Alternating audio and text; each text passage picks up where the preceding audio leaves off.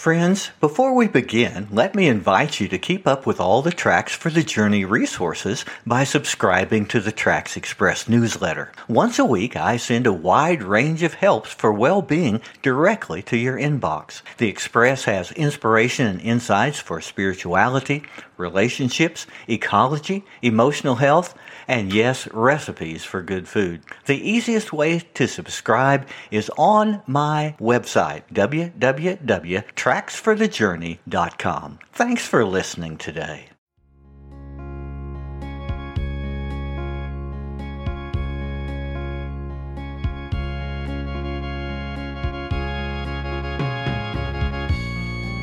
That December evening in southwest Missouri, there was magic in the air. The people who filled the church pews had exchanged their holiday events for the celebration of a wedding. The bride looked beautiful, and the groom smiled in nervous excitement.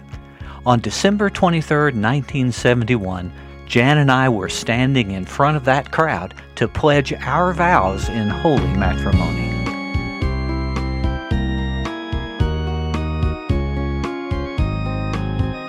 Welcome to Tracks for the Journey.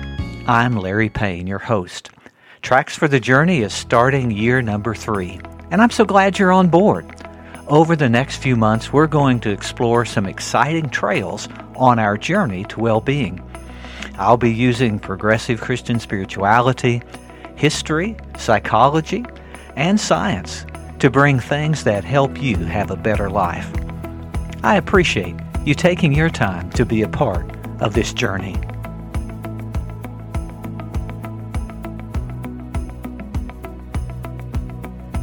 Yes, you heard the year of that special wedding event correctly.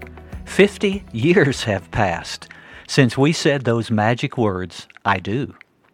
In this episode, let's use our time to dig into the relationship called marriage and what any couple can do to keep the fires burning for 5 decades or longer.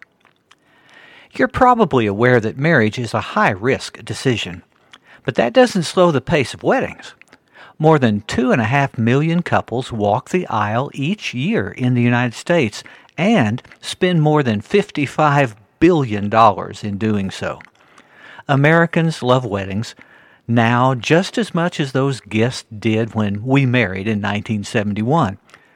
I should note, however, that our cost in that year was only $500, everything included. So let's talk for a moment about the challenges couples face today.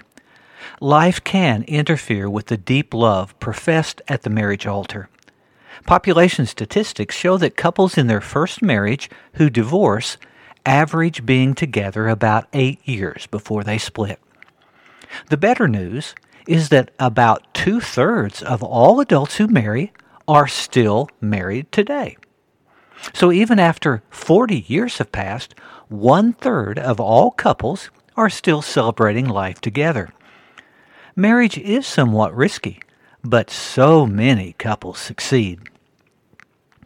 Jan and I had some good factors going for us according to the census reports. We were older than 18, pursuing a career in ministry, from white middle-class families, and college-educated. People in those categories tend to divorce less. The Missouri town where we married is only 12 miles from Oklahoma, which is good, because according to the statistics, Okies have one of the highest divorce rates in the nation right now. In case you're interested, the career path with the highest rate of divorce is among professional dancers. Now, neither one of us would qualify for this in spite of the fact that we took dance lessons a few years ago. For all divorces, the top reasons include unresolved conflict and infidelity. Those are not unexpected statistics. But it may shock us to know that the average contested divorce with custody issues costs more than $20,000. Adding financial hardship to the terrible emotional cost that a couple goes through. That is a high cost, but sometimes it is a necessity. And saying those vows does have a risk, but that risk must be compared to the great joys that could lie in the relationship that's stable. Marriage has many joys and blessings, So in a moment, let's switch gears to talk about how to keep our marriages strong and durable. I found some vital skills that I want to share in the minutes ahead.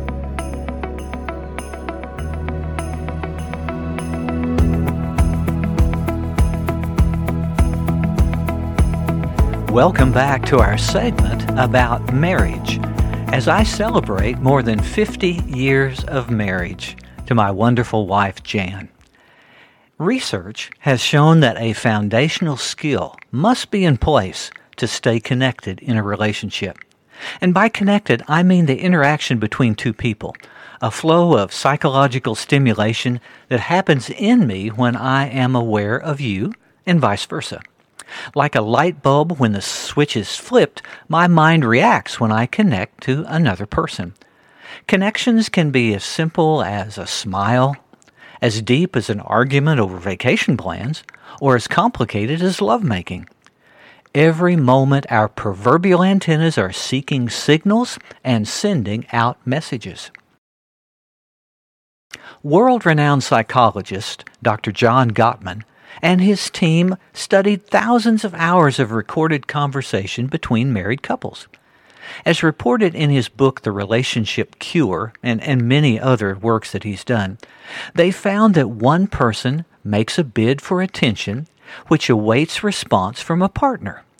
For example, when Katrina comes home from her shift, she greets her wife Lacey with a simple, "Hi, I'm home." That is a bid asking basically for Lacey's attention. Lacey can respond by turning her attention toward her partner with a bright smile and a hug, or she could simply mumble "hi," or even react negatively like saying, "You're always late."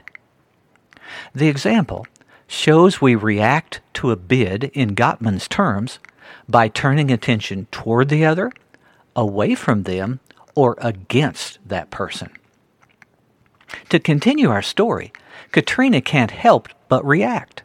If Lacey turns toward her with a smile, she'll feel validated and accepted, open to more connection. In reacting to Lacey turning away with only a mumbled and cool response, she will probably feel confused and uncertain about what's going on.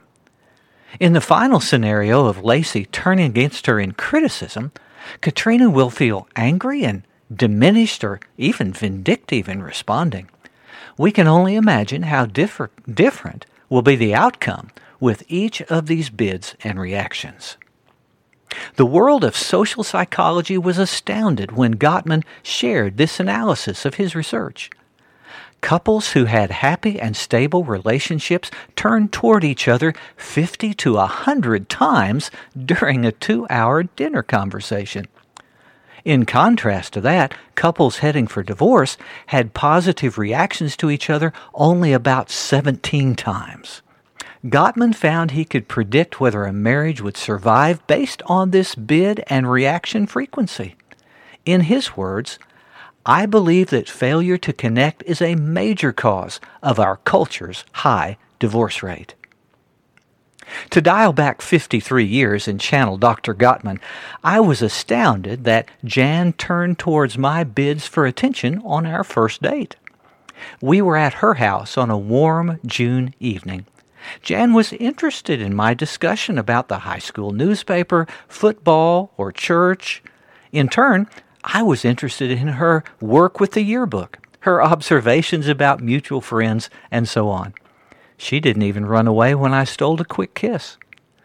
We turned toward each other that night and other evenings and events with affirmative attention. We scheduled another date, and the magic continued. Another factor I should bring up is critical in building this ratio of positive bids. Men, it is really up to us. Women tend to turn toward a husband about the same ratio in a happy or unhappy relationship. It's the man who's the swing factor, according to Gottman. In the 2-hour dinner conversation mentioned a moment ago, the happy guy turned toward his wife 82 times, while the unhappy guy only 19. I think the burden of a marriage succeeding or failing falls heavily on the man's side of this table.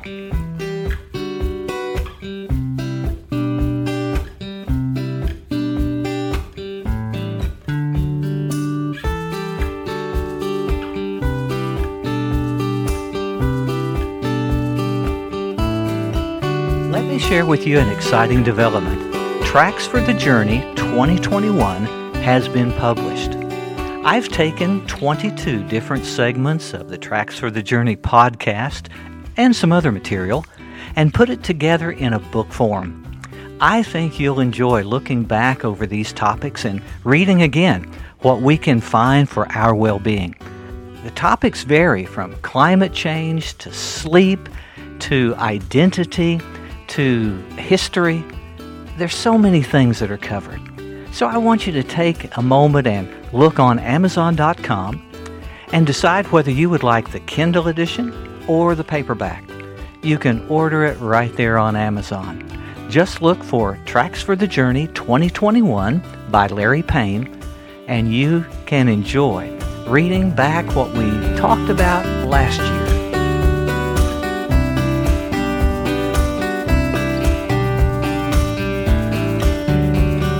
Let's move on to a second key aspect of an enduring marriage. It is the decision to keep the relationship as a priority. In today's world, 1,000 external factors scream for our attention. Work demands, enticing entertainment, expectations of extended family or friends. Those would just be a few examples of the attention-stealing world we live in. Jan, who has lived these 50-plus years with me, brought this to my attention. And unfortunately, she knows what it is to be in second place at times behind what I perceived as my inescapable duties at work, or just the fun I wanted to have with a hobby or sporting event. The temptation is always there for husband or wife to put the most precious relationship on the back burner. An answer for this pressure is offered by Gottman from his detailed research. He describes rituals of engagement in which couples can develop to keep their attention focused on each other. He defines a ritual as a regular and meaningful engagement between two people. Common examples of rituals within a marriage might be a goodnight kiss, a shared cup of coffee in the morning, attending church together on Sunday, or the Saturday afternoon bowling league. For Christy and Lacey, the couple that I mentioned earlier, their ritual of working a crossword puzzle each evening was filled with laughter and conversation that drew them together. This kind of shared action doesn't have to be complicated or time-consuming, but it offers the possibility of a significant exchange. It is time and attention to build the us rather than just the I and the me. We connect emotionally, even when the ritual is just woven in to the fabric of everyday life. You may find it valuable to take a moment and reflect on the rituals you have in your relationship. Identify what they are, and then consider ways to make these actions more significant and meaningful. Try to move beyond the surface of life to share the feelings and worries, the joys and the humor of life together. Each small action can strengthen the bridge between the two of you. Now, as a personal story, since early days, Jan and I have done our activities of getting ready for bed at basically the same time. After the kids were in bed, that was for us, like many parents, the best time of the day to talk and to relax and to plan. Even if we just picked up the scattered debris from our kids' busy activities, the minutes to connect linked us together. After the nest became empty, the time was more flexible, but still such a special time to connect as we finished our day. It was time to look back, but also time to look forward, and sometimes time to look deeply within what was troubling us. These rituals of engagement make a relationship strong.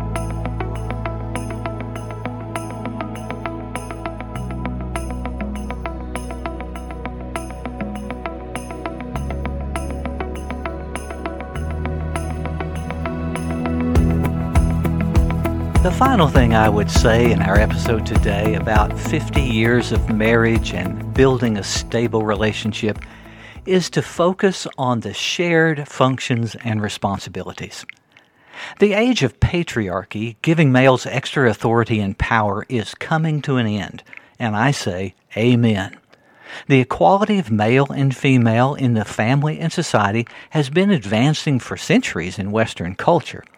The stereotype of women as less capable, domestic, or too emotional has been shattered across all areas of society, and this is wonderful. Misogyny is just plain wrong. Jesus lived this out as he elevated women followers to as high a status as possible in that ancient culture. Pentecost, the outpouring of the Holy Spirit on the church, affirmed that men and women were equally endowed with that Spirit of God. The Apostle Paul urged couples to mutually submit themselves one to the other in Ephesians chapter 5. It truly is tragic that church teaching was locked for centuries in a cultural model that considered women as property. Maybe we're finally following Jesus with an egalitarian model which honors the unique gifts and talents of each partner in a marriage and each person in our entire society. For Christian marriages in 2022, this means a sharing of work, duties around the house, parenting, financial arrangements, sexual practices, spiritual devotion, and holding an equal vote for daily decisions. I consider it such a blessing that Jan and I were fortunate to share this perspective. I don't know where we learned it, but each of us had our own areas of expertise, and we worked together to share the burdens across the whole load. Now, I do admit our roles were stereotypical. The yard was my domain, the kitchen hers. I could change a diaper, but a poopy one I kind of left for her. Most of the time, we couldn't consider making a major decision without lots of conversation. Now, I will confess, I haven't quite lived down my decisions about buying a new 1972 Buick Apollo, which we had agreed to do. But surprising Jan with a brilliant orange one provoked a lot more discussion than I anticipated. I guess we all live and learn as we build an egalitarian relationship. A television reporter asked a couple who were celebrating their 75th anniversary to share how they had stayed together so long. With a twinkle in her eye, the woman said, "I've learned to always let him have my way." That's so cute, and I laughed so hard when I heard it. But honestly, it's not the best philosophy in marriage. We don't want to manipulate the other person to have our way. Instead, the real way to an enduring relationship is to learn to have it our way. So as I tape this episode, I'm astounded that 50 years of marriage have passed. I can catalog the years, but the treasure of experiences is beyond measure. I think you can walk a similar path if you'll pay attention to each other, use daily rituals to keep priorities in line, and share the load. So, here's to all the years ahead on your journey.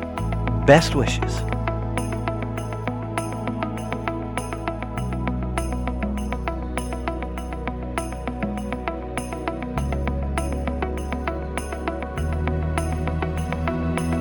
Thanks for being a part of the Tracks for the Journey community today. You can connect with more helps for your well-being on my website, tracksforthejourney.com. That's all one word, Tracks for the Journey. You can read the blog, order the books, or connect to this podcast. And a link to the full transcript is on my website. I invite you to follow the Facebook page also, which is entitled Tracks for the Journey. You can email me with the address trackspodcast@mail.com. Tracks for the Journey is produced at the Bright Star Studio. All rights reserved. Hosting is by Buzzsprout.com and music from EpidemicSound.com. I hope you'll join me again for the next episode in just a couple of weeks. Blessings on your journey to well-being.